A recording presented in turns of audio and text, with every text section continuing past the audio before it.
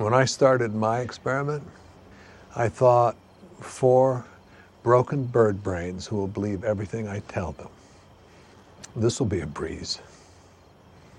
You beat me in 3 months. Okay, fine, I thought. A fluke. You then beat me 800 more times. Because human beings, it turns out, are weird.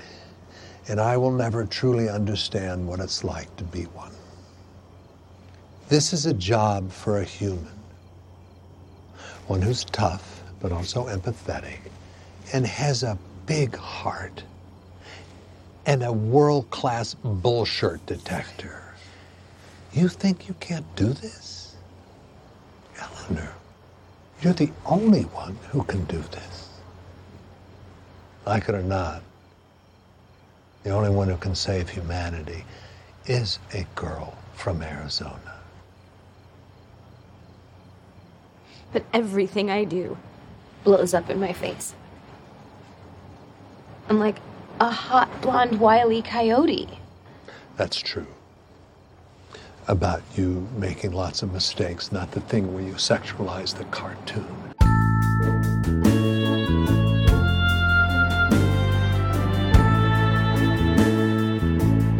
After what feels like 1,000-year slumber, finally, the time knife is awoken. We're back. We're here.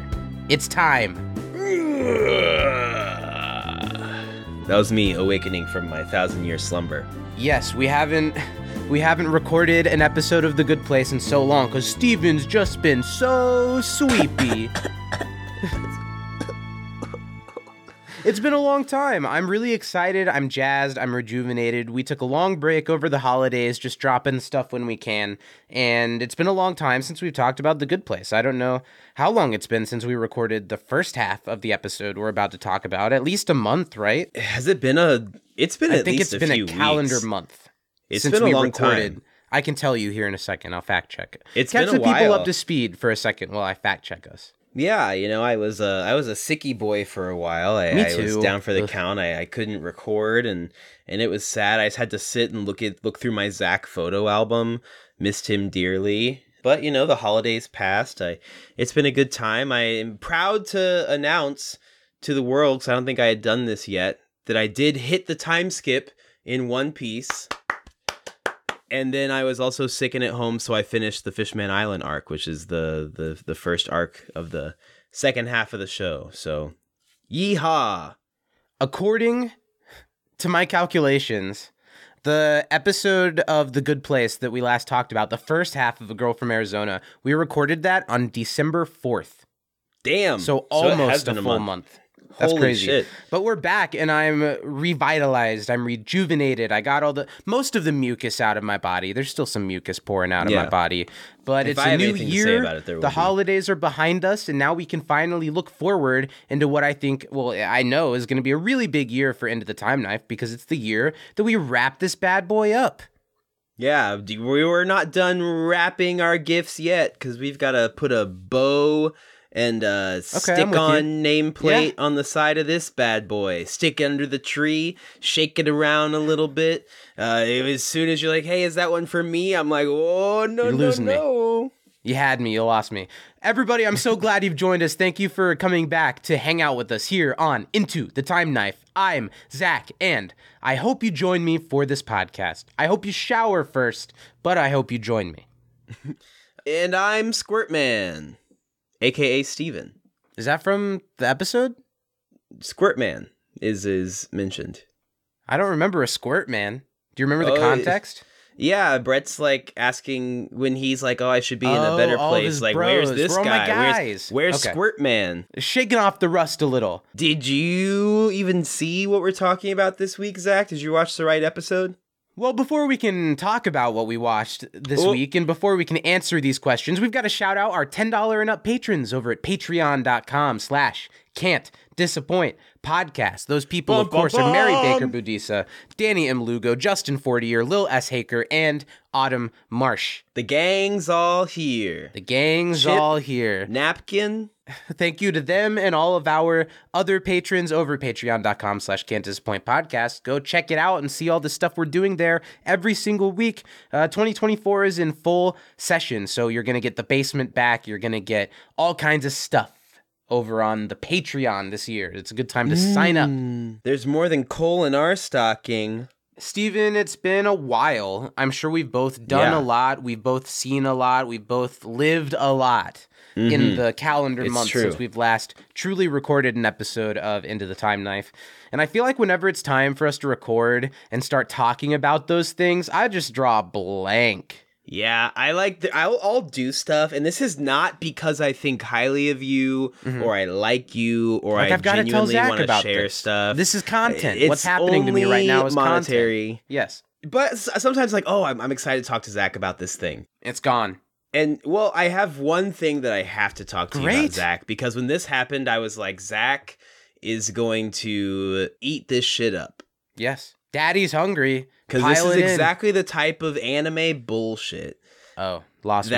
I'm out. Yeah, I know, you're gone. I'm out. But I'll bring it back in. To quote the Naked Brothers Band hit song, I'm out. In the hit, the Breakout 2023 anime, the 100 girlfriends that really, really, really, really, really love you.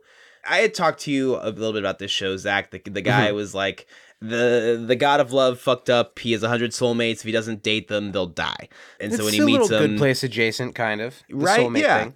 Exactly. So one of his soulmates is one of his girlfriend's fucking mom, and it's like a whole fucking thing because the girl's like, what the fuck? That's like weird.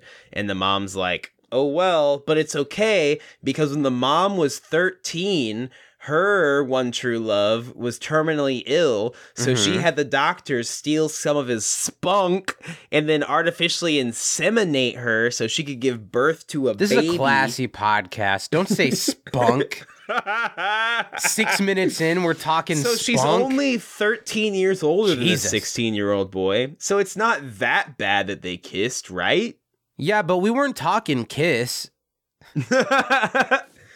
Well, you said spunk. No. When she was 13, she got the spunk. She's currently dating her 16-year-old daughter's 16-year-old boyfriend. That's not different from what I thought. That's... Yeah.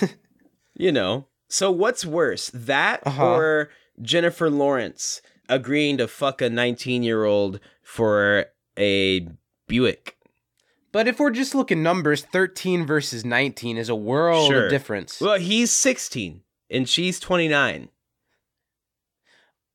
I want to be surprised that this is the one thing over a month that you thought I would be interested in. I want to be surprised, but I'm not. It just sounds about right. That's just how it goes. I watched like 4 movies and like over 150 episodes of anime, but the thing I want to talk about are the 2 episodes where the 16-year-old 13-year-old gets to date a mom. Or 16-year-old spunk? Well, it's 13-year-old spunk that made the now 16-year-old whose boyfriend is dating her mom. So it's a no for you on the 100 girlfriends that really, really, really, really, welcome really love you. To the show. Why don't we just get in and talk about The Good Place? What do you think? Did that kill your buzz of all your exciting news? Yeah, my boner's gone. I got to get it back up. You just want to rush through this so you can go watch it. Yeah, I've got to check this out. Today we're talking about Season 4, Episode 2 of The Good Place. It's Chapter 41, A Girl from Arizona, Part 2. Finally, after many weeks, we're following up on Part 1 and getting all the way into Part 2 of A Girl from Arizona. I said this before we started recording to you. I think of all The Good Place 2-parters to take a break between Parts 1 and 2. This one is the most that feels like 2 separate episodes. This works totally fine as one episode, I think. Totally. This episode was directed by, for the last time in the series, Drew Goddard. He directed the series premiere Everything Is Fine. From Jimmy Neutron? Yes, the dog from Jimmy Neutron. He did the first episode, he did Dance Dance Resolution, and he did both parts of A Girl from Arizona. That's a really good showing for only doing a few episodes of the show. And as we're seeing some of these names for the last time, I want to talk about what they'll go on to do. He directed a film in 2018 that I wanted to see. He also wrote it. I wanted to see this movie. I have not seen this movie. It's called Bad Times at the El Royale. Do you hear about this movie? I heard of that, yeah. He wrote and directed this movie, and it's got a great stacked, what's the word? Cast? Ensemble cast. Ooh. No, I wasn't forgetting the word cast. It has Jeff Bridges. It has Cynthia Erivo. It has Dakota Johnson. It has John Hamm. It has Chris Hemsworth and tons of other people. Maybe it's something I should check out. But that's the big thing, the big calling card on Drew Goddard's history since leaving The Good Place as it ended in 2019, 2020. And the episode was co-written by Andrew Law and Cassia Miller, who are both getting their final credit here on The Good Place. Andrew Law previously wrote What's My Motivation, Existential Crisis, Don't Let the Good Life Pass You By, and Part 1 of A Girl from Arizona with Cassia Miller. After The Good Place, Andrew Law went on to write a great episode of Season 2 of Awkwafina is Nora from Queens on Comedy Central. I know you're not big on Awkwafina, so every time I don't hate Awkwafina. But you don't love her. I don't know how I feel. I feel like I'm supposed to not like her, but I find her charming. The but I way feel like I'm that not you supposed feel to like about her, I think, has kept you from really thinking about checking out Awkwafina is Nora from Queens. One reason that you should check it out is because one of the funniest supporting characters is played by Bowen Yang, who is hilarious in this show. Yang. And the episode of that show that Andrew Law wrote is an episode that focuses on Bowen Yang's character Edmund, and he's so funny, and that episode's really funny. So I got would into an recommend argument with my mom about about Bowen Yang. Why? We were watching SNL, and I said I like Bowen Yang. And she's like, well, I feel like he always plays the same character on SNL. And I said, it's not his fault. He doesn't write every skit. But that's so many people. Yeah. You know, so many people in SNL just... Like, I think of... Oh, like Mikey Day always kind of plays the same Day's guy. Always the same Beck thing. Bennett always kind of played the same guy, but they're good at it. Yeah. Kyle Mooney? I like Kyle Mooney I'm pro Bowen. Kyle Mooney was just in a movie I saw. Which one? Was he in No Hard Feelings? Yeah, he played the It's been a second nanny. since I've seen it. I forgot. Oh, yeah, I remember. Yeah, he was funny. That has like a weird, close relationship with the boy. Yeah, I remember that. One of my favorite podcasts, I've said it before, is Office Hours with Tim Heidecker. And for their Christmas episode, Kyle Mooney was the guest. And they just had this hilarious back and forth. I bet that was funny. So hard. It was really funny. Also, Andrew Law, outside of that episode, he wrote 2 episodes of season 1 of a show called Hacks. Season 1 and Season 2, he wrote episodes of Hacks. I haven't watched it, but I know that's a show that people like and talk about. Meanwhile, Cassia Miller, this is her last writing credit. She previously wrote A Fractured Inheritance, which was a great Season 3 episode, and co-wrote A Girl from Arizona, Part 1 with Andrew Law. Outside of The Good Place, since The Good Place, she wrote 1 episode of the Peacock MacGruber show. Hell yeah. One episode of I like the skit. The After Party. Have you heard about The After Party? I have heard I think it's of Apple The After TV. Party. Sam Richardson's in it. It seems like a really funny show. I think Ken Jeong's in it as well. Oh, and most importantly, she wrote 1 episode of Pitch Perfect, Bumper in Berlin. Bumper in Berlin. Saw a lot of ads for that show. Yes, I remember last year Adam Devine and Flula Borg were on a Macy's Thanksgiving Day parade float to advertise it. And Sarah Hyland, I think she was in that show too. Yeah, nice. Modern Family reunion for the 2 of them. Sure. This episode of The Good Place originally aired on October 3rd, 2019. So we're going to go back to 2019 and talk about the number 1 movie and the number 1 album on October 3rd, 2019. First, we'll talk about the number 1 movie. This is a DreamWorks film that is Prince of lower Egypt on the list. 2019 is the year. Joseph, King of Dreams. It's a number 1 movie, and it's pretty low on the list of recognizable DreamWorks film. And let's think of a cold atmosphere. Is it an Ice Age movie? No. I said one of the less recognizable DreamWorks Bad films. Guys? Was that DreamWorks? No, that has nothing to do with cold. It was DreamWorks, though, I think. The Good Dinosaur? That was Pixar. No, that's Pixar. I'm going to stop you. I didn't give a good hint, but I don't really know how to give a better hint. I don't know if you know this movie. It's called Abominable. Zendaya was in this movie. That's the only reason I know it exists. No, I think that's a different one, actually. No fucking way. I think several studios have done like Yeti Ice Monster movies because this one stars Eddie Izzard, Sarah Paulson, Chloe Bennett, and Albert Sy. Chloe Bennett, is she on SNL? Couldn't tell you. I don't think so. Do you say Psy like Gangnam Style? Tsai, Albert Sy. Oh, I thought just Psy, like yes, Gangnam Style. Psy. So Eddie Izzard's the big pull then here. Let me Google Abominable, and I'm gonna give you like a tagline. I don't think this movie was #1 in the nation. After discovering a Yeti on the roof of her apartment building, teenage Yi and her 2 friends embark on an epic quest to reunite the magical creature with his family. So it is kind of like Ice Age. But to do so, they must stay one step ahead of a wealthy financier and a determined zoologist who want to capture the beast for their own gain. That's Abominable. Ooh. So you don't know this movie at all, do you? Not even I've never heard of this existence. So you're just totally going off the seat of your pants to think about I'm going to trust the heart of the cards of here. This movie. What do you think Rotten Tomatoes, the critics over Rotten Tomatoes, gave Abominable, the #1 movie of October 3rd, if it was #1 in the nation, I bet the critics, they're like, ooh, I'm going to stick it to Big Disney. So I'm going to bump Disney. up. I know. They're sticking DreamWorks. it. So they're going to bump up the DreamWorks play. So I'm going to give it a 53%. It is higher. Whoa, are they sitting at a 64? This movie has a surprisingly high Rotten Tomatoes critic rating of 82%. Holy fuck. That's really high. So with that in mind... Now, does it have like 4 reviews? Well, it was the #1 movie in the nation, Steven. Sure. What do you think the audience over Rotten Tomatoes thought of Abominable based on the 82 critics? 76? Steven, I will tell you the audience score for Abominable is higher than the critic score of 82%. Is it an 84? It is 95%.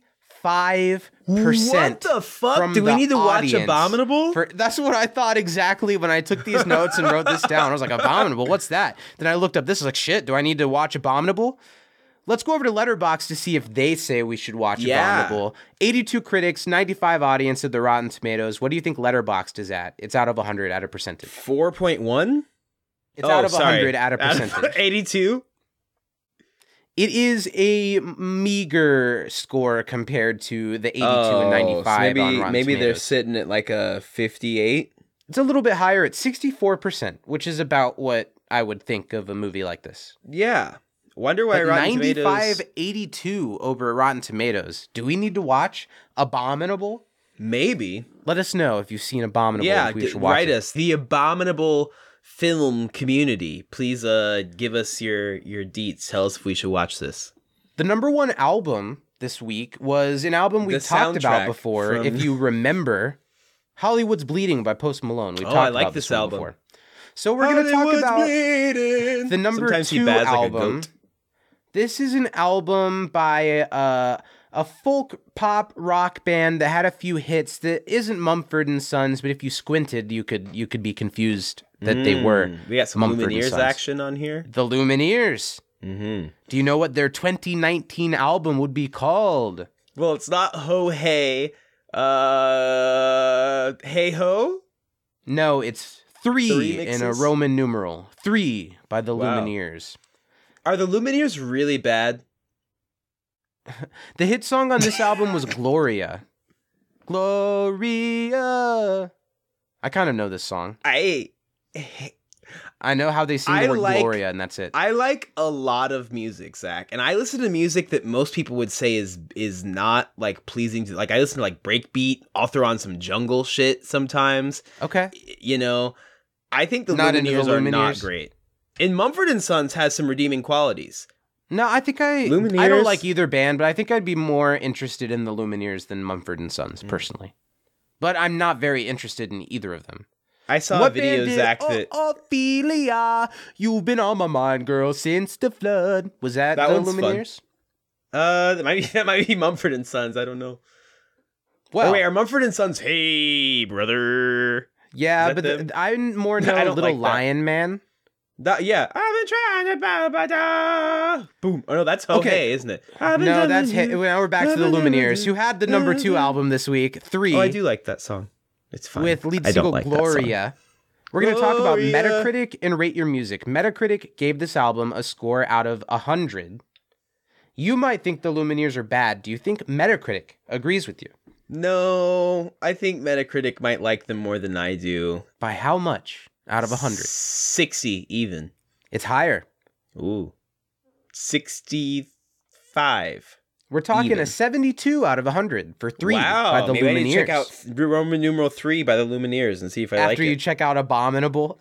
Yeah, that's next on the list. Rate your music. I translated it to out of 100. This is the Letterboxd of music. They can be a little snobbier. Do you think they're more on your side of the fence with the Lumineers, or are they closer to the 72 Metacritic? As a snobby person myself, I'm going to say that Rate Your Music gave it a crisp 50. It's higher. Ooh. Higher than the Metacritic score? No. 63? 60% even. Oh, that's what I said for the first one. For Abominable, I think. No, I said it just now Abominable. Oh, did I? I don't know. Who could tell? We just did the segment. It's done. I already forgot it. Yep. So let's check out Abominable and maybe Roman numeral 3 discussion by the Lumineers. Of 3 by the Lumineers. Of A Girl from Arizona Part 2, starting with one of my favorite segments that we do here every week. He's had a long break from having to do this. It's time to find out. For A Girl from Arizona Part 2, did Steven watch the episode this week? Hey, that worked out syllable-wise. That tells me there's too many syllables in that chorus. How are you feeling about Part 2? Do you think you're going to be able to tell me everything I crave out of a 20-second recap? So I watched this episode a month ago. Twice. Yeah, same. Because I was like sick and it was all a blur. We were going to record. It didn't happen. Yeah. That's when we recorded the Christmas special. Mm-hmm. And then we were going to record again. Yes. And I was even more sick. I just kept getting progressively sicker until Christmas. And then it started getting slightly better. And then I watched it again today, and it was kind of like a fever dream where I was like watching the episode and I knew everything that was happening and that was about to happen. Did it make you feel sick again? But I don't know if I could tell you anything about. Wow. I feel something coming on. Oh, we gotta cancel. Can't record. Sorry, gotta cut the cord. Cut the cord. Well, before we cut the cord, you've got 20 seconds on the clock. Are you ready, Steven? Yes, I think. I'm gonna go for it, Zach. I have no idea what this is gonna be like, but we're gonna go for it. Let's see. Okay, on go. 3, 2, 1, go. Chidi is now the 4th member of the experiment, and Eleanor doesn't like it. She's kind of freaking out about things, but they know they've got to get Brett to be a better person, so they make him know that he doesn't belong there by restaging the chaos sequence, but he thinks that, I don't belong, I belong somewhere better, so they convince him that he does. Then Eleanor gets ragged on by the gang because she's not doing a good job. Stop. Janet breaks up with Jason. No, I didn't get that. Yeah, you spent way too much time on the Brett thing. I would have rather you spent that much time on the gang being anti-Eleanor. I would have liked something about like Michael and Eleanor's third act kind of thing. You did not get Janet breaks up with Jason, and even if you had, that was a tagged on mention. I think that was pretty poor of a showing for the first time back in a month. How bad do I think it was? I think that was in the C range, and I don't know, man. I think I'm going to give you a C-. Okay, I think that's fair. I agree it's in the C range, somewhere in that spectrum. Doesn't matter if you agree or not. That's what you get. Let's move on to some trivia. I've only got 6 questions for you this week. Whoa! You got like 25. Well, I originally had like 8, but now I've upped it a little bit. That's not enough. That's plenty. 8 would have been plenty. What's the show? 8 is enough? Isn't that a show? Don't know. I'm sure John there was a show plus called 8 is enough. Yeah, guys, come on. Comment down below. Smack that fucking. How many is enough? Let us know. Should we watch Abominable? How many is enough? What's John and Kate up to? Charles in Charge? All right, well, I'll go first. I know that one. Where was Brent born? On third base. Yes, I would have also accepted one other answer, but I wrote on third base originally, and then he says some shit later on. What does he say later? What's the other answer? He grew up in Chicago. Oh. Yeah, that part I wouldn't have gotten. Also, what the fuck does that mean he was born on third base? I understand sports. I've got no fucking clue what that means. Nobody says that. Nobody's like, I love baseball. I was born on third base. I can just feel like in one conversation, someone being like, this person stole third, and him being like, third, I was born on third. Who's on third? It's kind of dumb. I figured it would make perfect sense because it's a sports thing, and I don't get it. Says that'd be like pretended. Zach, me saying, I was born at the 10-yard line at like a football thing. Nobody says that. I don't know the way you're saying it though. It kind of sounds like I was born ready type. Well, brag. But like so you've heard like, he was born with a mic in his hand, or he was born on the dance floor. Yes, yeah, that's both of those. Both of those. Yeah. I don't know. I think that was written by somebody who thinks, he's a sports guy. He would say this. It was written by someone like me who doesn't really know. My first question for you: whom saved all the ducks? What's her name? Carol? Nope. Try different end of the alphabet, about the same number from beginning or end. Veronica. No, it's Wanda. Oh, shit. I counted wrong. I couldn't think of any W names. Well, I think it would be X if we were going A to B, because sure. A, B, C, Z, Y, X. So I X. overshot by 2. Yeah, xylophone. Xenon. All right, well, you overshot, but go ahead and keep shooting all over me. Hey, yo, how many generations of Princeton man are in Brent's family? I earned my spot, like my father and his father before me. So 3? He's the third? You got it. Okay. He is a third generation Princeton man. You're 2 for 2, Zach. What does Michael say Jason thinks every problem can be solved by? Throwing a Molotov cocktail at it and doing Molly? No. There's 2 more. And you've got neither of them? No. Molotov cocktail and slashing tires or plunging Derek. Plunging Derek. Mm-hmm. How much did Brent buy Netflix stock for? That's a good question. And I don't know if I'm going to pull it out. I don't know how low it was. My 2 guesses are either in like the $12 range or in like the $30 range, but I'm going to... One of those is... Right? One of those is the right range. $32. 38. Okay. You're close. But I went with the right side. Yeah, you went with the right side.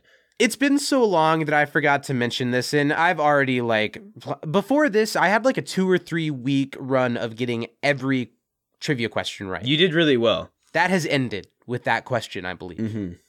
I'm still proud of you, Zach. Thank you. That was a good run. That was like my best run of the entire series. There was one episode where you got like 12 questions, and some of them were hard. And I heard Danny listen to that episode, and it was very impressive. I was proud of you.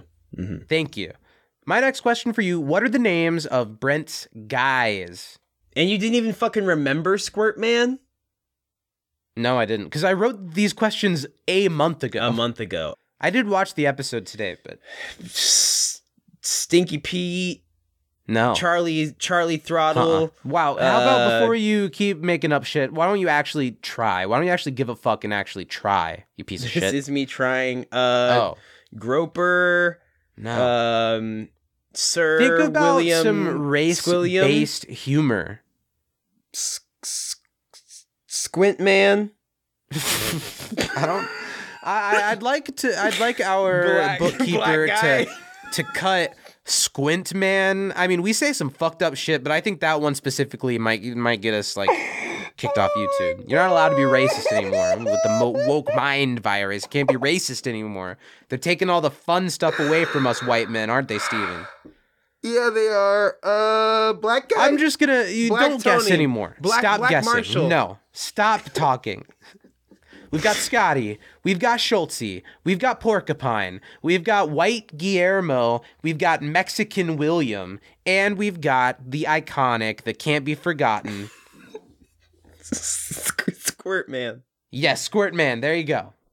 Ooh, yeah. Even when you were answering the question, you didn't say the Squirt one. Man first. Because I said you didn't remember Squirt Man? Bookkeeper, roll the tape, okay? You struck Squint, not Squirt.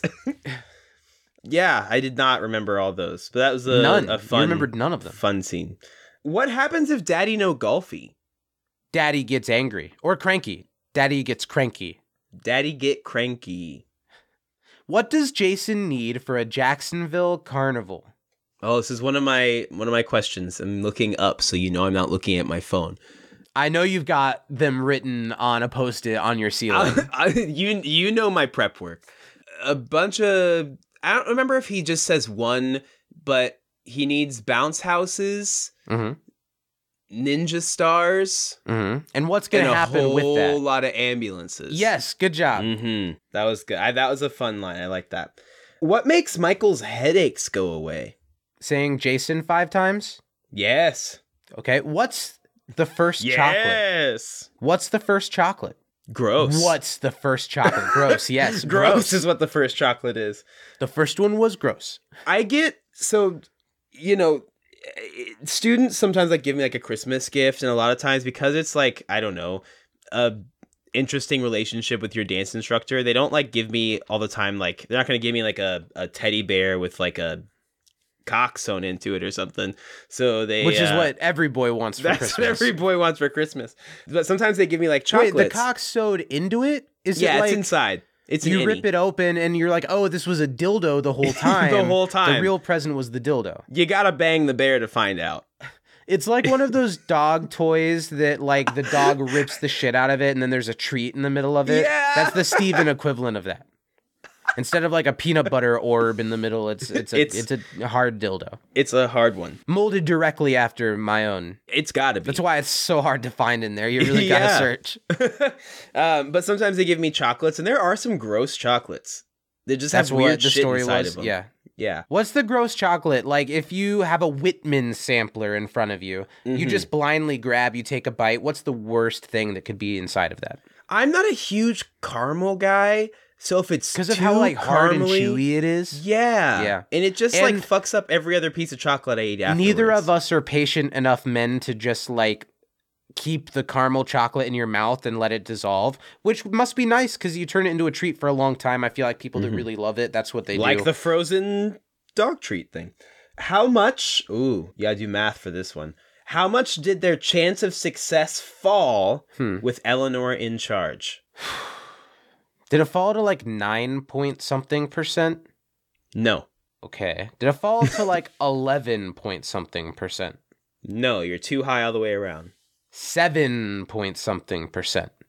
It did fall to that, yes. 7.3. I'm going to repeat the question. How much did their chance of success fall? So I need to do the difference. Fuck. Yes. I should have brought out my whiteboard. What's the smart... Which means you have to get three Superboard. things correct. Superboard. Do the math for me. 2.3. No, you're very close in the grand scheme of numbers. Thanks. In the grand scheme of numbers. What is it? It fell from a 9% to a 7.1, giving us a 1.9% success. Fuck you. Differential. My last question for you is, what was Tahani's breakup routine? Ooh, she would listen to Alanis Morissette at her friend Adele's house while drinking champagne? Yes. Heyo. Let's see. What? Fire 'em off. On Eleanor is world class. Ash? Ash? I see where your head's at there. We're looking for her bullshit detector. Different scene. Oh, yes. Okay. What did Chidi give up? What? What did Chidi give up? I don't know. He gave up Dead Ash! Oh, no! Who has great writings on simulated realities? Jesus Christ, Steven. 8 was enough. I don't know. We were looking for the dynamic trio of Descartes, Moravec, and Zhuang Zhuo. Is that Chidi talking to Simone? I'll be honest. That's him talking to Eleanor. There are seconds of at least the Chidi and Simone scene where I just kind of went comatose while they were talking about philosophy. How far did Eleanor make it into her juice cleanse? This is kind of a throwaway line. 2 hours? You're really close. 3 hours. You made it 3 hours, yeah. Into a 2-week juice cleanse. And then my last question, Zach. This one does have a right answer. Would you rather bang a hot blonde Wile E. Coyote or an absolutely fucking shredded Roadrunner? Hot blonde Wile E. Coyote. Yeah, easy choice, right? Roadrunner's not a very generous lover. Wile E. Coyote will take the time. Yeah. Blonde or not? That's your questions? Yeah. Okay, well then now we can talk about the episode. I like Wile E. Coyote's slender build. I feel like he's kind of a stringy guy. Yeah, I like a little hair. I'm not afraid of a little hair. I like someone who might be plotting to murder me cartoonishly during. That's great. He's a hungry boy. I really like this episode of The Good Place. I think it works pretty well as a standalone episode, and I think it manages to do a lot of great things in it while finding like the time to do all of these things. I really like how the first part of the episode gives us the Brent story and we move the new experiment forward. I really like how the episode takes a lot of time for Michael and Eleanor to have a conversation about what's going on with the main core crew dynamics that are separate from the new experiment. I really like that. And then I love how the episode has time to give us the Chidi and Simone plotline at the end of the episode. I think there's 2 episodes worth of material in this part 2 episode, which I think makes it sing a lot more than the first part did, which was perfectly fine on its own. Absolutely. I agree wholeheartedly. I think that we talked a month ago about why they made this a 2-parter and that maybe they didn't really need to. But I think part of the reason they did is so that they can set up everything that we get resolved in this episode. You know, we get the Janet Jason, we get the Simone Chidi, we get the Eleanor Michael, we get the Brent being a douche still. The only person we really don't get anything for is John, but I think that's why they introduced him at the end of last season. Was so that we could take these really 3 episodes to set up what this next chunk of the season is going to be. And I think that it's really well done, and it really is really presented in a, like you said, a well-paced, and everyone gets their kind of fair time. It really is well-paced. Nothing feels rushed, and some things feel given more time to breathe. Like, the highlight for me in this entire episode is that scene between Michael and Eleanor that just, the first time I watched this episode for this a month ago, I just had that realization of, wow, you fucking put Kristen Bell and Ted Danson on a couch together and let them talk for a whole act of an episode. Yeah. And it's going to be great every time, whether it's Eleanor getting all her memories back last season or this episode where Michael gives her yet another pep talk. They've done this scene so many times and it still manages to be impactful every single time. I really love their performances in this episode. And Kristen Bell in these first 2 episodes is giving such a wonderful performance, and they're finding a deeper layer to this Eleanor character in the final season of the show, which I really appreciate. Yeah, super kick-ass. Kick-ass. The episode starts off with the gang discussing what the bad place just did. They're in Mindy's house talking about how they brought a demon in last week for part 1 and how tricky that was. So Michael tosses the Linda picture off of the board, and we're going to put Chidi, who's now the 4th human, on the good side because we know a ton about him. I love that Chidi's photo in the 4 photos, it's like him mid-sentence, his mouth is open, like he's in the middle of saying something. And I think that's really funny that it's a not very flattering picture of him. So good news, it really right? is, because they can pick any picture theoretically. They just were like, hey, what's Chidi doing right now? Snapshot it. Here's the picture. They ask Eleanor, isn't this good news? You know, we've got Chidi, so figure it out. And Eleanor at this point says, yeah, even though, you know, she has to surveil her ex and not in the usual way that she used to when she was alive, that part's going to be tough for her. So in the meantime, she wants to focus on figuring out Brent, who was born on third base and thinks he invented baseball. The third base thing. I don't know. Do you think there's some like sexual ploy to the born on third base? Because he came out of a vagina, which is third base, right? Maybe. Vagina's third base, right? Yeah. Or is belly button? Depends on who you ask. I'm a belly button boy myself, but yeah, I don't know. That's one of the 2 lines in this episode I can do without. Is the other one? You'll mention it when we get to it. Yeah, it's later. I really like. And when this episode first came out in 2019, I don't think I or the world as a whole was quite ready to laugh at guys like Brent yet, because we were in the throes of Donald Trump actually being to be our president. Yes. So I love the lines now, watching it a few years later when Eleanor's like, oh, these guys, they think the world revolves around them, which it kind of does, because it kind of does.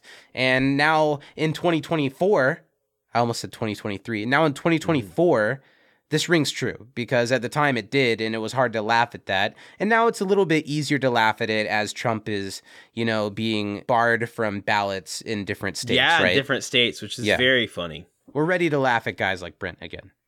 Brent would definitely live in a Mojo Dojo Casa House. Casa House? Totally. So they've decided that what they need to do to help move the dial with Brent is to get him to listen to someone else, to hear someone else's story so he can second guess himself and realize that his story is nothing compared to all of the great people around him. And Eleanor says, also bonus, maybe he cries like a stupid little baby. And that's what cuts to the theme song. He doesn't cry like a stupid little baby. That would have been nice to see. Yeah, I like that, I think it's telling that Eleanor's trying stuff throughout this episode on Brent that they did to her. That were specifically to torture her. And she sees, I think a worse reflection of how she used to be in him. And I think there are a lot of parallels that get drawn between the two of them. But it is clear that Brent is the one that's here to torture Eleanor, because he is the worst in a different way, but just like Eleanor was the worst when we first met. One of the big things in this episode is this like late night talk show style interview thing that Eleanor has, and it's a set, and it's called That Was Your Life. That Was Your Life logo like features really prominently in the branding for season 4, even though it's only in this episode as far as I know. Yeah, I think the DVD cover has the sign, That Was Your Life sign on it. Oh, that's cool. So it's this like late night talk show, and I love both how in this moment we see it being filmed in like the orientation stage and people watching it. Not filmed, I guess, but you know what I'm saying, this talk show style. And then later on in the episode, I love how we get the demolished set as like a backdrop for part of the episode. So we're on the set of That Was Your Life. We meet Wanda. She's in the middle of talking. That's why there are still ducks. I saved all the ducks.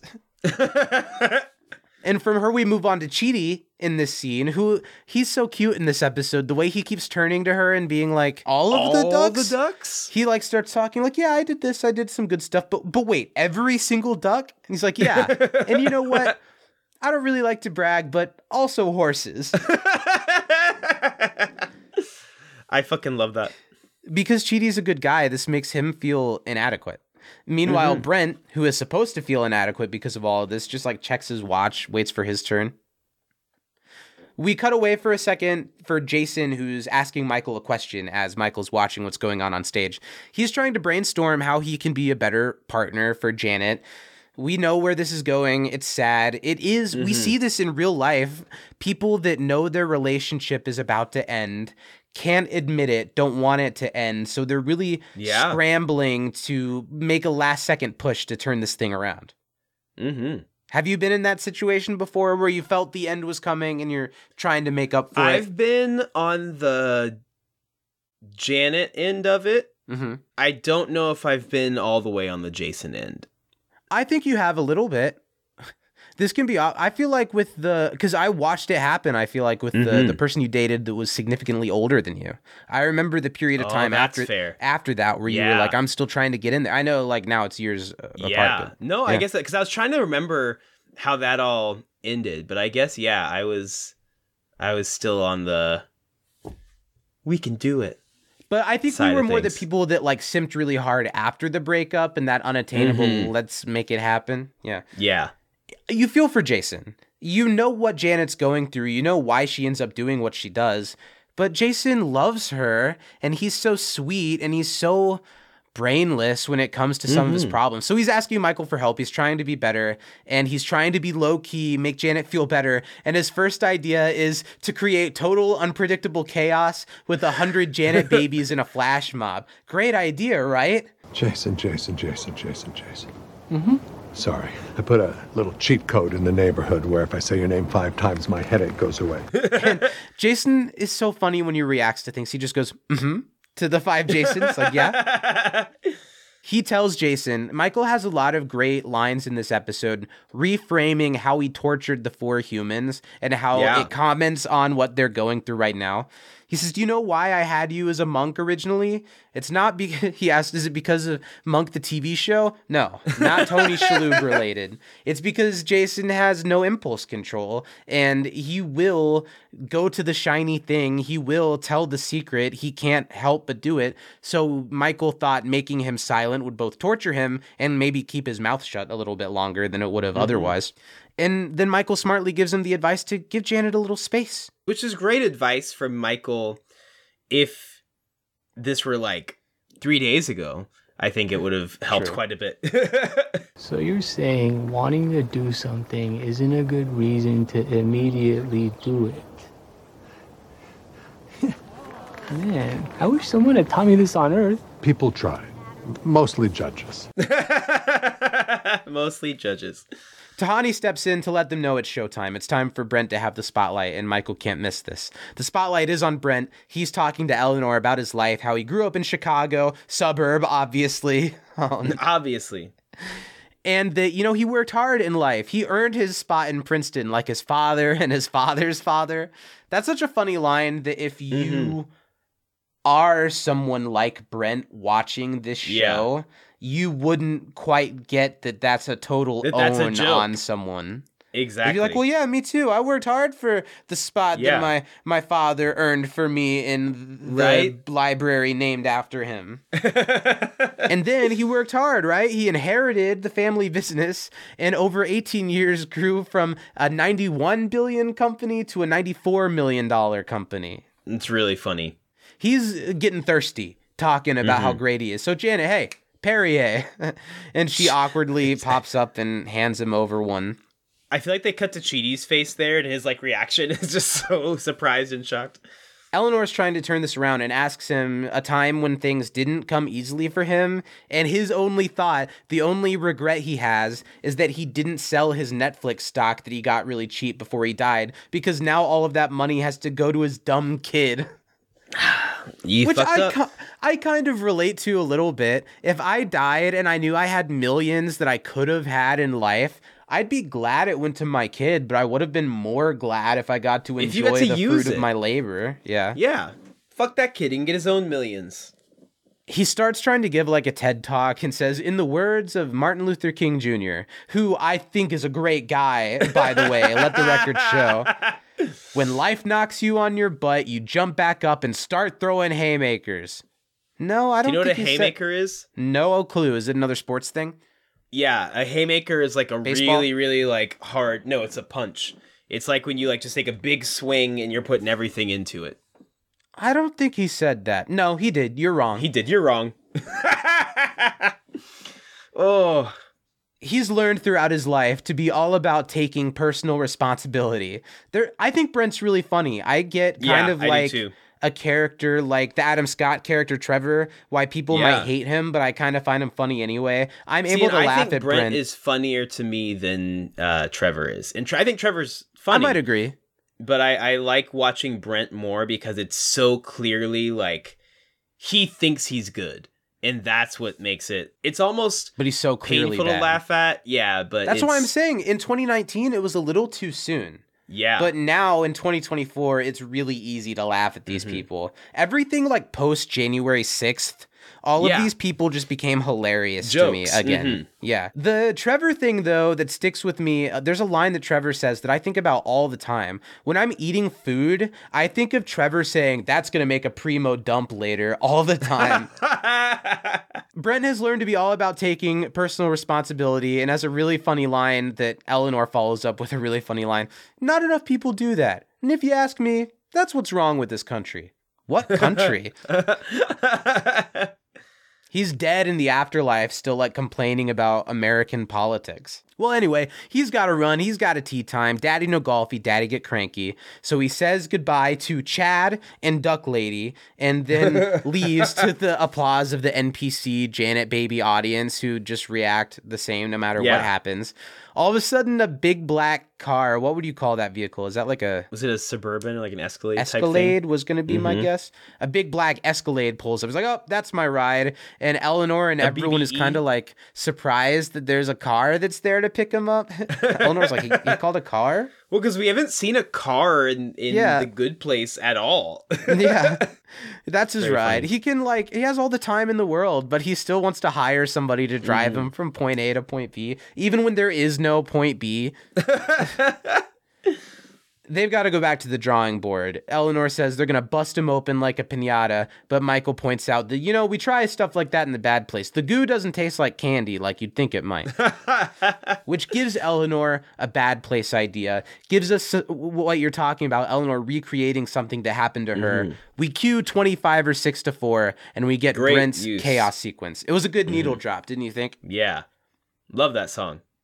Michael at first is apprehensive. He doesn't know if this is the right move, but Eleanor says, no, we're doing this. This is the thing to do. Let's do it tomorrow. Why do you think Michael thinks it's not the best move?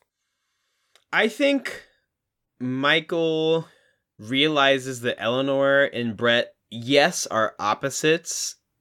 And so things that might have worked on Eleanor might work on Brett. That's a good point, because it doesn't work. But I think he knows that they're not the same. I think he knows that Brett is so delusional. Brent, I believe. Brent. Yeah, I keep calling him Brett.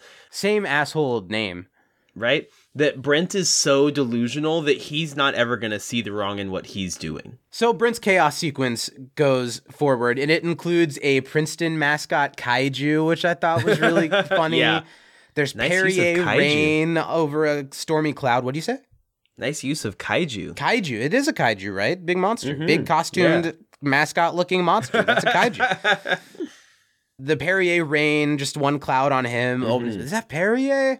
The flying golf balls. I really love the shot. I think this is really smart. Just a little shot of Simone sipping a latte. Yeah. That's a great show not tell, reminding the audience that Simone thinks none of this is real, so that she thinks this is just, oh, cool, another thing my brain made up. This is so fun. Yeah. Which of all the things that have happened is the most, oh, my brain is making this up because I'm in a state of dying thing.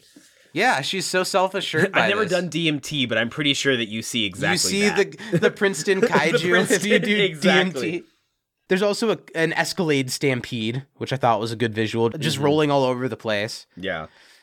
So Brent runs up to address Eleanor. Eleanor thinks this is going to be his Eleanor moment, and it starts off that way. It's like they act like they don't know what it is, like Michael would. And he's like, I do. I know what it is. This is the universe telling me I don't belong here. Yes, ka-ching, jackpot. I belong somewhere better. This place sucks. Obviously, there's a place better than this, and that's where I belong. I belong in the best place. And you're right. That is why Michael said maybe this won't work. They look and they stare speechless, but I think Michael had an idea that maybe this type of thing could possibly happen. Brent says that he's been feeling this way for a while. This place obviously can't be the cream of the crop.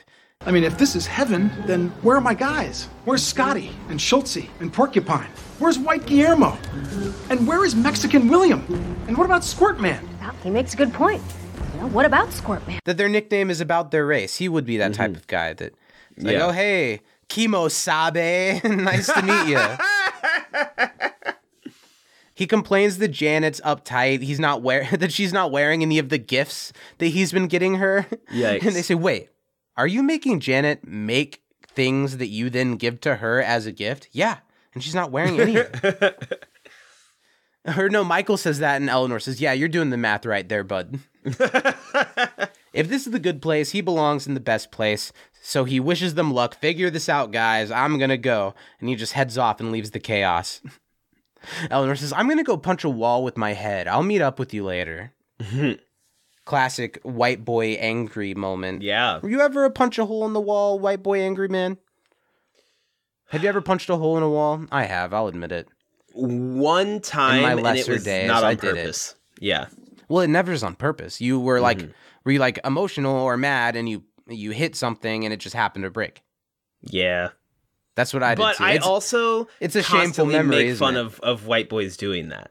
I know. So doesn't that make it kind of one of your like darkest moments? It is. If I were gonna put top 5 lowest Steven moments, that'd be on there. I think I would too. Yeah.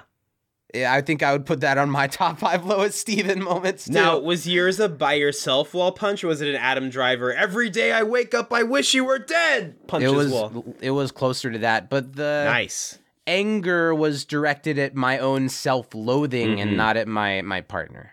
Yeah. This is a dark trade. Why did I ask this question? I mean, I did. I asked the question because I was in the room. I was terrified. You started punching holes all around me. I punched a hole in a house of a family member that I was staying at, and I paid to have it fixed. And when they came home, I did not tell them that's how it happened, but I did tell them that it happened and that I fixed it. Yeah. I think I said I was like moving a chair and it hit it. I think I said I definitely said I got out of bed to go to the bathroom and tripped and fell and like caught myself with the wall. Nice. My raw power, my raw stopping power shook the house to its foundation. Yep. So should we watch Abominable? How many is enough? And have you ever white boy punched a hole in a wall? Let us know in the comments below. Smack that bell to get notified. Janet and Tahani and Jason call a little meeting with Michael at Mindy's without Eleanor because Tahani wants to talk about Eleanor. Michael says, "Guys, come on, it's okay. I know the problem. She's busy. She'll shower eventually. It's okay." Janet says, "It's not that. It's not it's that. Not that." They suggest that they might need a new leader. They question Eleanor's decision making, because she turns down the Chidi and Simone stuff. And she's not listening to anyone's suggestions. She's just going on and doing her own thing, creating the chaos sequence, even when Michael says maybe it's not the best idea. They've made just so little progress, and Eleanor's not a natural leader, so they think it's time to switch things up. Jason even says, Eleanor's dope, but she keeps screwing everything up, and that's my thing, and you wouldn't put me in charge. Michael says, yeah, Jason, you know what? That's actually a pretty good point. Michael tells them, think about what you're saying. And one of the others says change in leadership, just as Eleanor's walking in. Tahani says that maybe they'll start thinking about a change in leadership. And Eleanor walks in and is like, oh, yeah, let's do that. Yeah, definitely. Let's pursue it. Jason tries to cover it up. It's a very Troy trying to cover up Jeff's fight. He tries to cover it up and just says exactly what he wasn't trying to say to save it. He's like, saved it. Eleanor, she asks them to speak their mind, but she's doing it in that, kind of mom way of oh, yeah, tell me what you think. Tell me what you don't like about me. Yeah, do it. Fine, whatever. I don't care. And Janet says very plainly, it's not personal, but at the start of the experiment, like you called out in your trivia, they were at a 9% chance of success, and now it's 7.1%. She's pooching it. Mm-hmm. And here's the thing. I get why they're upset because Eleanor is letting herself be kind of blinded a little bit, but also they're not doing a fucking thing other than Janet. So I kind of get Eleanor's point too, that, they should come with ideas if they're going to bring her down. Yeah, exactly. Yeah, Eleanor's feedback here. My feedback is that you're all ungrateful ash faces who can shove your fat grumps all the way up their snort box. And then Kristen delivers this segment here when she's like, I didn't ask for this. I'm only doing it because Michael, who is supposed to be in charge, had a nervous breakdown the second it started. But maybe you can do it better than me. Tahani can be in charge, since she's so smart. Or, better yet, Jason. Maybe all of humanity can be saved with one good old-fashioned Jacksonville carnival. I mean, we could try. All I need is a bouncy house, some ninja stars, and a bunch of ambulances. That sounds like a fun-ass party. I agree. I don't think the bouncy house lasts 2 minutes. Not a chance. I think that's why it gets so rough, is because the ninja stars keep flowing, but the bouncy house is collapsed. It's flat early. Yeah. I think Eleanor delivers that so well. I didn't ask any of this. Kristen Bell's finding new emotional potential in this character where I feel like she's going to a new level of conveying things in her speech in this episode. And that's the first moment of that. Good luck, fork faces, I quit. And she shell drops out. Cut to one of my favorite sequences in the episode. Michael steps up to Eleanor, who's sitting on a couch outside in the destroyed That Was Your Life set, to talk to Eleanor. He starts with back to work, let's get back at it. But Eleanor is serious. She's quitting. So Michael does what Michael often does and is able to deliver an excellent speech to talk Eleanor up and to get her back on the team. I like the way that he says, I'm sorry you overheard that, and they're sorry they said it. But you don't just get to quit this, Eleanor. This is not your 7th grade band or 3 hours into a 2-week juice cleanse. A little more at stake here. Yeah, man. That's why I'm quitting.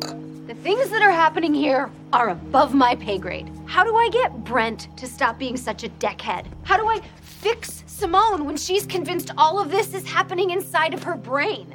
Ooh. Maybe I should drive her into the arms of my ex-boyfriend. That sounds fun. What do I do about John the Gossip King or the demon spy who punched me in the face? And how do I do it all with a pleasant smile to keep everyone's spirits up? I'm not meant for this. She's supposed to have a pleasant smile while she does it. She's not meant for this. She's not the savior. She's just a girl from Arizona. Girl from Arizona, baby. She said the thing. She said the thing. She said the thing. She's a junk food person. She watches reality shows. She leaves H&M with more underwear on than she came in with. She's bad at taking charge of herself, and now she's in charge of everyone. One of my favorite Kristen deliveries here, as I really do think she's taking her performance to the next level. The conviction she says I cannot do this. She delivers just that line in such a true human way. It doesn't feel like acting at all. It feels like someone truly at their point of no return of I can't, I'm stepping away from this. This is too hard.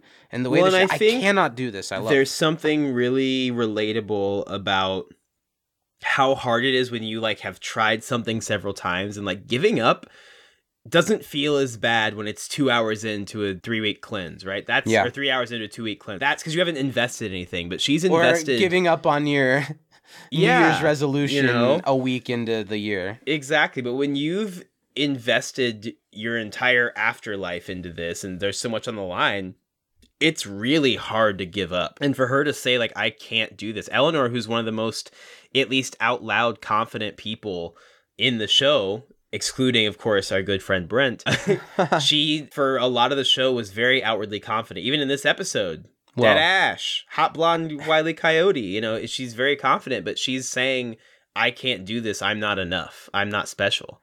All of us as humans are so capable of these really weak, vulnerable, punch a hole in the wall moments. It's what makes us human, and it doesn't matter how confident you are or how self-assured you are. There is a moment when you're I can't do this, whether that takes you to extreme darkness or if it takes you to quitting a job. Eleanor has this moment here, and Michael is such a good companion to be able to show her in a way that only he can why there needs to be a human touch to figuring out what to do with the afterlife. You think you can't do this? Eleanor, you're the only one who can do this. Like it or not, the only one who can save humanity is A Girl from Arizona Part 2. But Eleanor, in this moment, she can only see herself as a bumbling, hot, blonde Wile E. Coyote. And I love Michael's delivery of, that's true. The thing about mistakes, not the sexualizing a cartoon.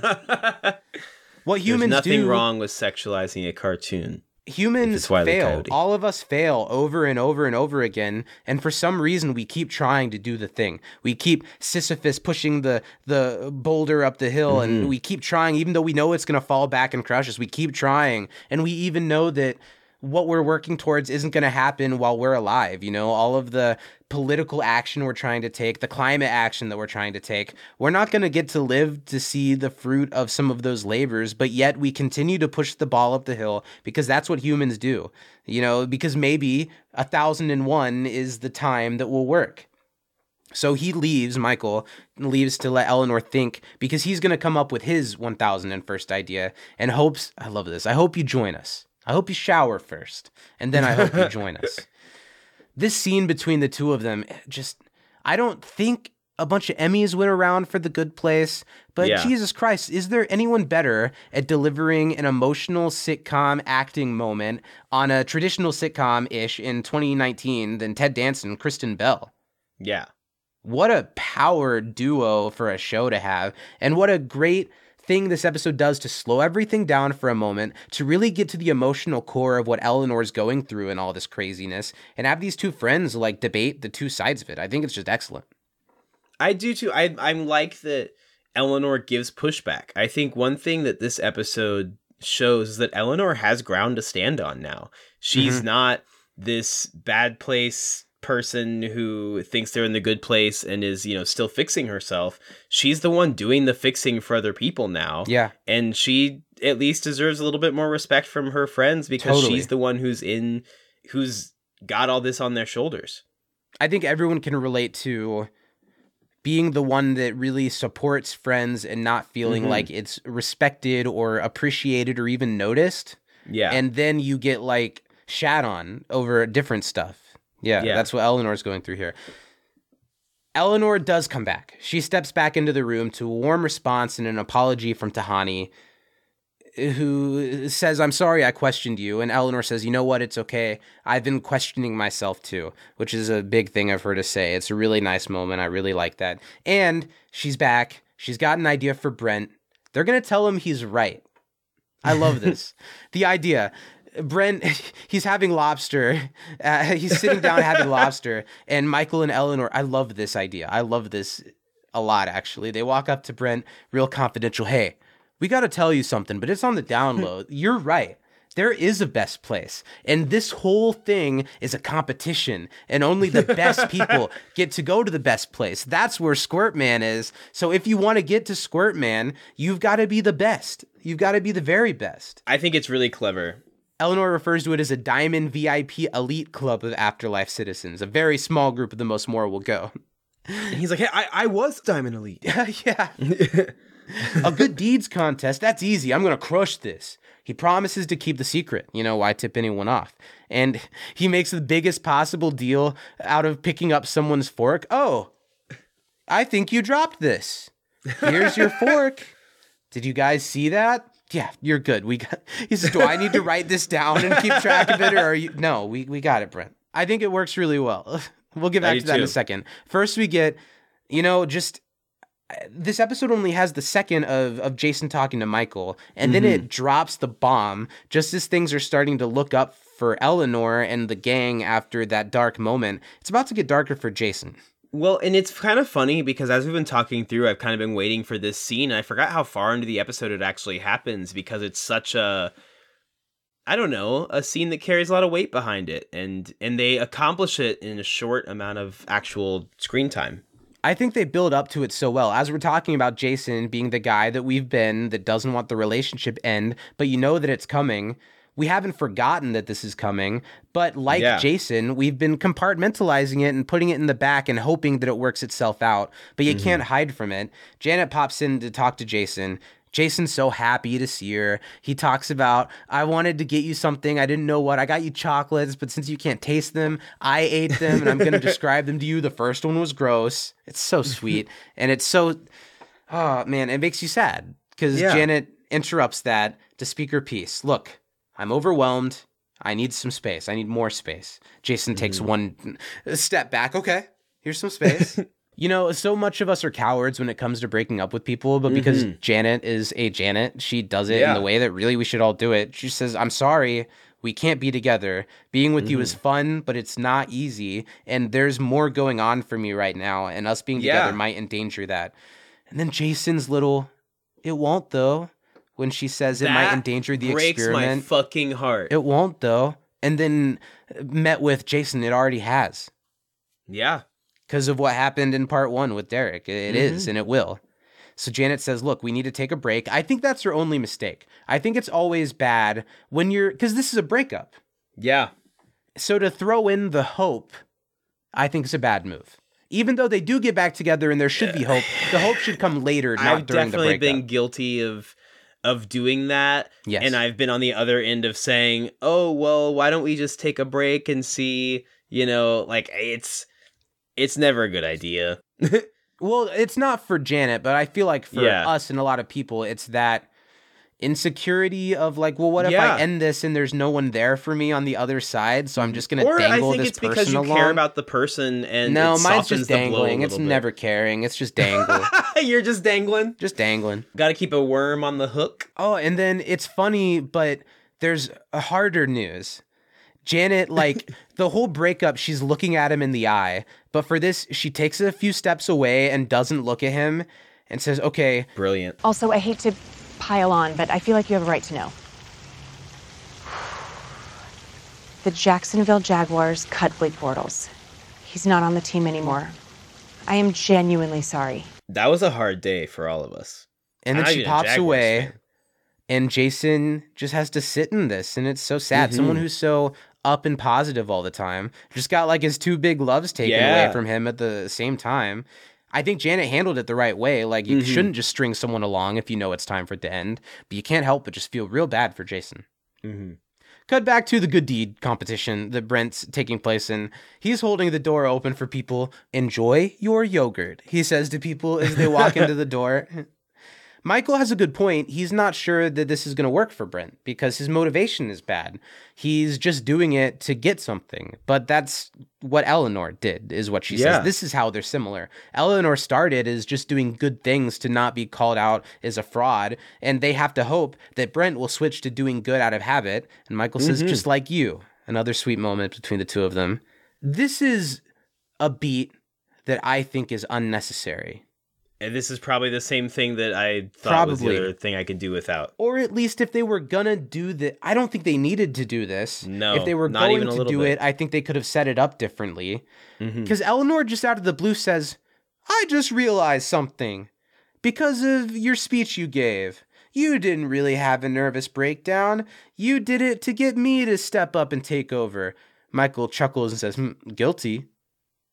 Yeah, that's stupid. I think it would have been slightly funnier, not very funny, but it would have been a little funnier if Michael was like, no, that was absolutely real. Well, because it's like not like we haven't seen Michael have real meltdown and emotional breakdowns. It's not like that was something that didn't track for his character. Yeah, I don't know why I don't know. Because what benefit, other than maybe a little bit more confidence, does Eleanor get from Michael doing this on purpose? I'd be fucking pissed.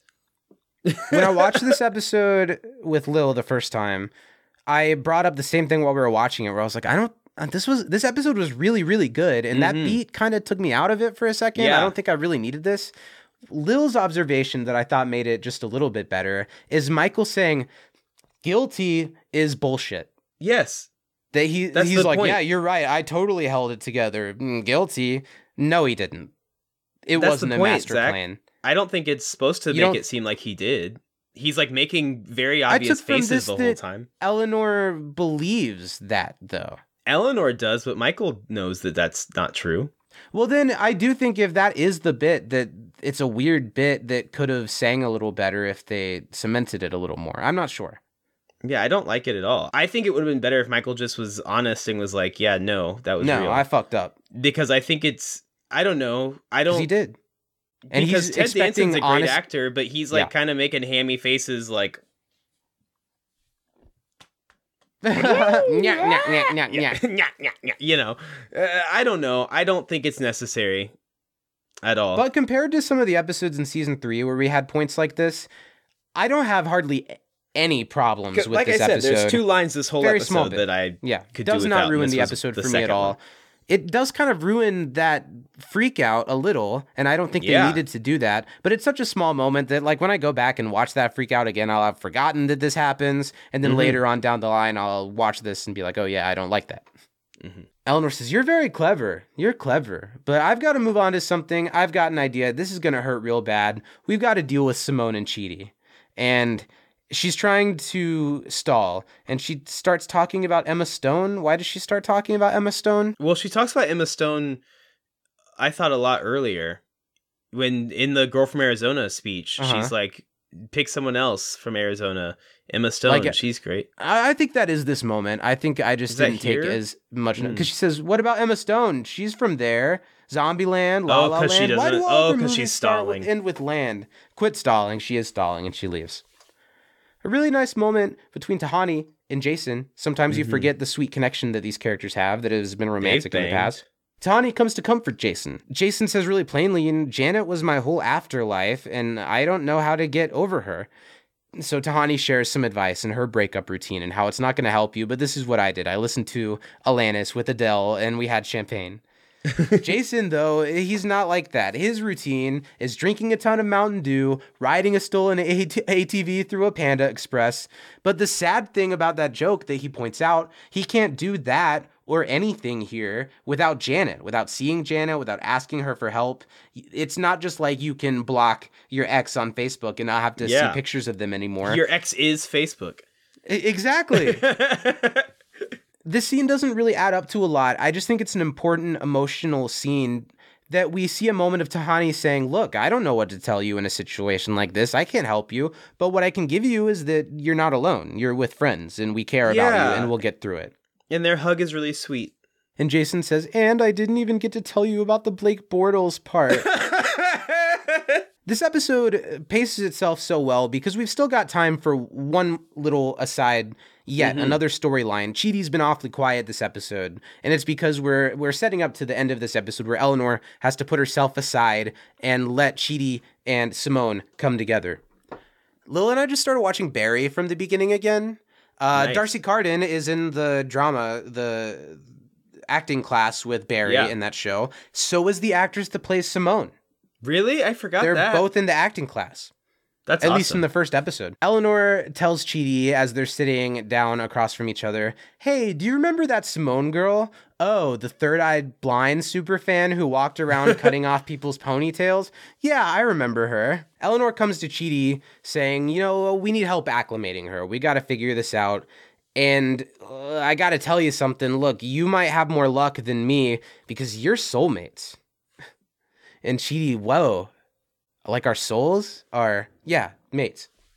Eleanor explains that there's a system and that everyone has a soulmate and how he is bound to Simone's soul and how she can say that because of the system with this utmost certainty, which just blows Chidi's mind. Yeah. And Eleanor also confides that she hasn't told Simone this. She wasn't going to tell Chidi, but since she's struggling so much, or as Eleanor calls it, cuckoo banana pants, she thought that Chidi should know about this.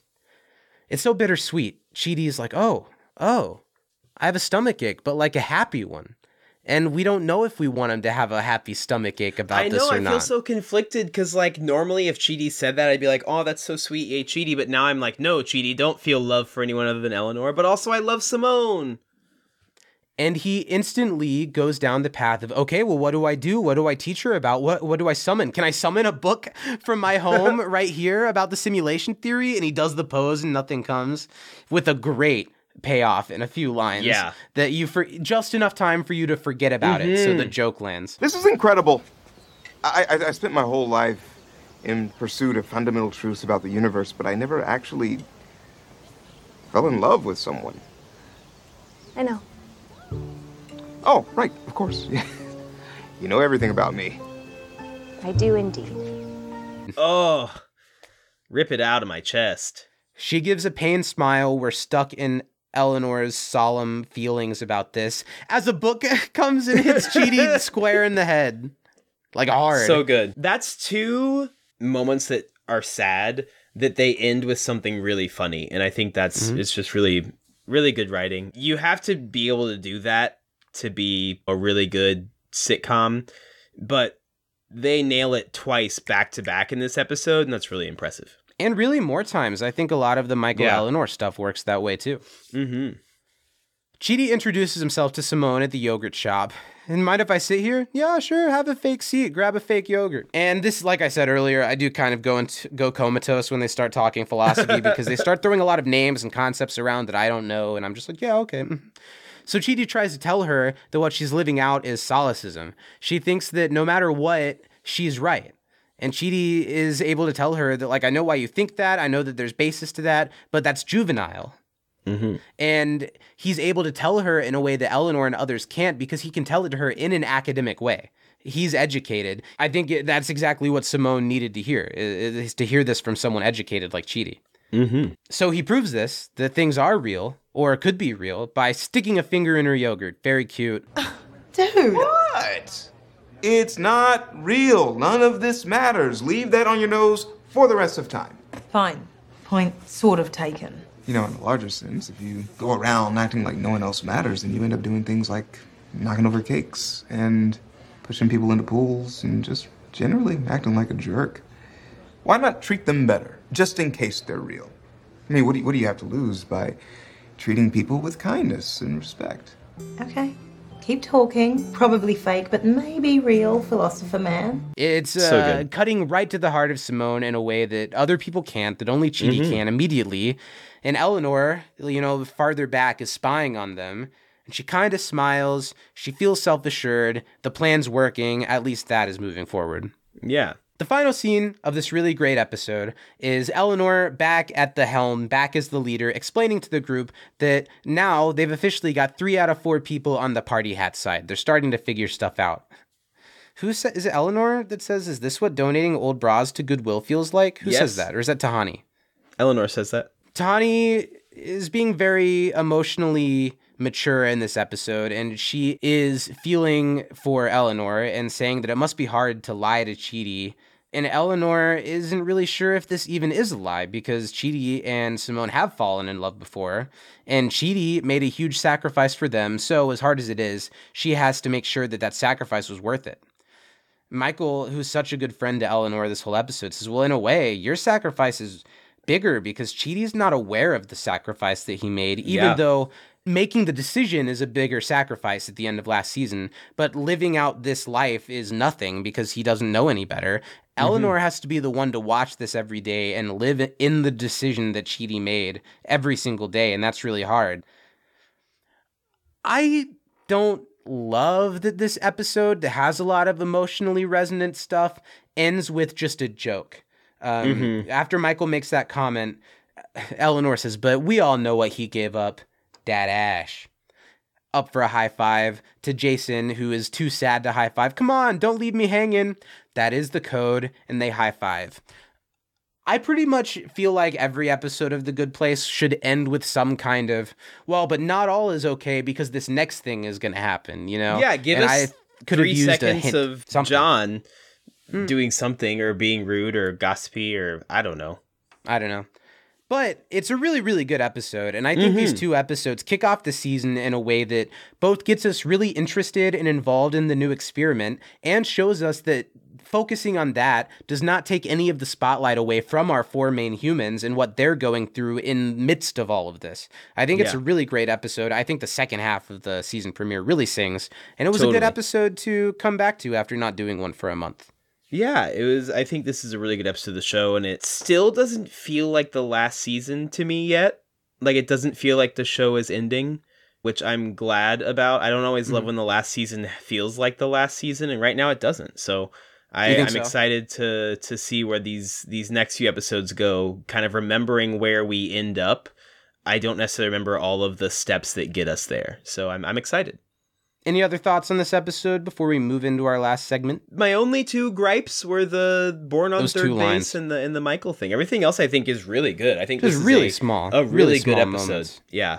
Great pacing, really impressive. Because I think one of our only complaints sometimes that they didn't have time for everything, but they had more than enough somehow to get all the stuff they did. Doesn't it feel like there's like space to move around a little bit in this episode? It has so much going on. It is nice. And it still feels like one episode instead of half of an episode. It's really successful. It's really good. Impressive. Great writing, great storyboarding from the team here. A great way to get back to the weekly grind of going through all the episodes of The Good Place. I'm really excited to be back at it. And next week, of course, we're going to be back with Season 4, Episode 3, Chillaxing, which I don't remember what happens next. I don't. I'm excited to revisit these episodes again. But before we totally close the book on A Girl from Arizona Part 2, let's do our Good Place, Bad Place. Let's do it. First one of 2024. Yes, starting with the Bad Place, which I think is going to go to Brent, just because I don't have any other thoughts. Like, people have complex decisions to make, but even Eleanor quitting, you get why. The gang calling her out for not being a good leader. Get it. Even though they don't come with good opinions of change, I get why they're like saying something about it. So I think I have to give it to Brent because everything he does is horrible. Even when he's being good, he's horrible. Bad. He's hilarious, but bad. So it's Brent. Yeah. Honorable mention to the Jacksonville Jaguars because Blake Bortles took you to the AFC Championship game and you haven't been back since. All I'm going to say. But yeah, bad place to Brent. He's not a great person at this point. So, yeah. You know. It kind of feels a little cheaty, like cheaty. It feels like a cheat in the same way that we don't want to give it to bad place people. But technically, Brent is a human, not a bad place person. He's not a bad place person. So he's just as valid as anybody else is for the good place, bad place. But what about the good place? Who goes to the good place? I have a pretty concrete answer.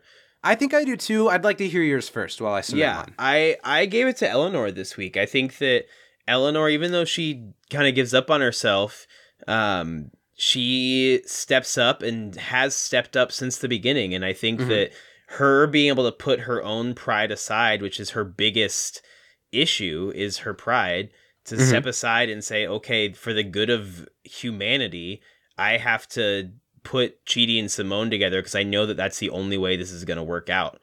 And I think that took a lot from her. I think even being able to go back and face the group and stand up to them and say, hey, yeah, maybe I'm not doing a perfect job. I didn't ask for this, but I'm the one who stepped up. I think that takes a lot. And I think that's why I gave it to her this week. I think you have an argument for maybe Michael, maybe even... I mean, Chidi has a sweet week too, but I think, you know, Michael and Eleanor both have really good weeks. I will give an honorable mention to Eleanor, and I want to give a little honorable mention side action to Tahani, who only has a little bit of screen time in this episode, but is so emotionally mature and there for her friends, other than when she's calling out Eleanor, but she's so nice and understanding to Jason, and then to Eleanor at the end of the episode. So I do want to give honorable mention to Tahani, but I am going to go with Michael this episode, because I think we're back to this fully realized best evolution version of Michael. The way Ted Danson delivers all of his speeches and the way that Michael is able to get to the human core of all of this, he's grown and changed so much. And I don't think Eleanor has the moments and the realizations she has in this episode without the guiding voice of Michael on the broken set of This Was Your Life. I think Michael does get a slight edge for my good place this week. Well, you know I love a slight edge, Zach. Well, that's the podcast for this week. We've done it. We did it. We're going to close the book on A Girl from Arizona. And don't worry, we're not going away for a month again. We will be back next week to talk about chillaxing. Yeah, don't worry, Barbie. I'm not the Blues Brothers. But if you can't wait until then, there's plenty more Zach and Steven over at patreon.com/can'tdisappointpodcast. Listen to our That 70s Show Rewatch the Basement. It's a really fun, good time. If you think this show's like funny and loose as far as rewatch podcasts go, you should check out The Basement. It's a whole other thing. If you didn't listen to our Christmas special, you can get a little free taste of The Basement. So patreon.com/can'tdisappointpodcast, starting at $5 a month. The new year is a great time to support your favorite, or maybe like in the list of your top 50 favorite small content creators. Hope so. Steven, where else can the people find us? You know, if you really want to daddy golfy with our tea time third base, come on over and follow us on Twitter and Instagram over at Time Knife Pod, where you can get all up to the minute details. We'll tell you what episode we're talking about, so you can send us in questions. Yeah, we will. Send us stuff, tweet us, post us. Dox us. Dox us. Please, God, dox me. I want some friends. Show up at my door. But dox Zach first, please. He wants it more. I have more skeletons in my closet. Follow us. And also come over and see search the name of the show on YouTube. See the video my coffin companion. Flop shirt. He's got a coffin flop shirt. It's really cool. Gooby. He's got a Gooby. As introduced next week. We got Bart hanging around too. He's got a Bart. I've got a Dharma. Well, it's been really fun to get back into this. I've missed having my 2 hours with Steven every week. This has been really nice. It's been nice. I love you. I love you, buddy. Happy New Year. No. You're saying it, but I want you to hear what I'm saying to you. I want you to feel it. I want you to process it. Steven, look at me in the digital eye. Yeah, I am. I love you. I love you too, buddy. No, you're fucking it up, Steve. No. I don't believe that for a goddamn second. Okay, let me try it again. I love you. Happy New Year. I love you. Happy New Year. Now say it and add son to the end of it. Zach, my boy, my sweet son, seed of my loins. I love you, and I'm proud of you. Happy New Year, my son. Steven, get us out of here, because I got to go clean myself up. From inside the Time Knife, Black Lives Matter. I'm Zach. I'm Steven. And we'll see you next time. Thank you so much for spending part of your day with us, and we hope you'll come back next week. Bye-bye. Bye-bye. Yay, we did it. Sitting cross-legged on the floor.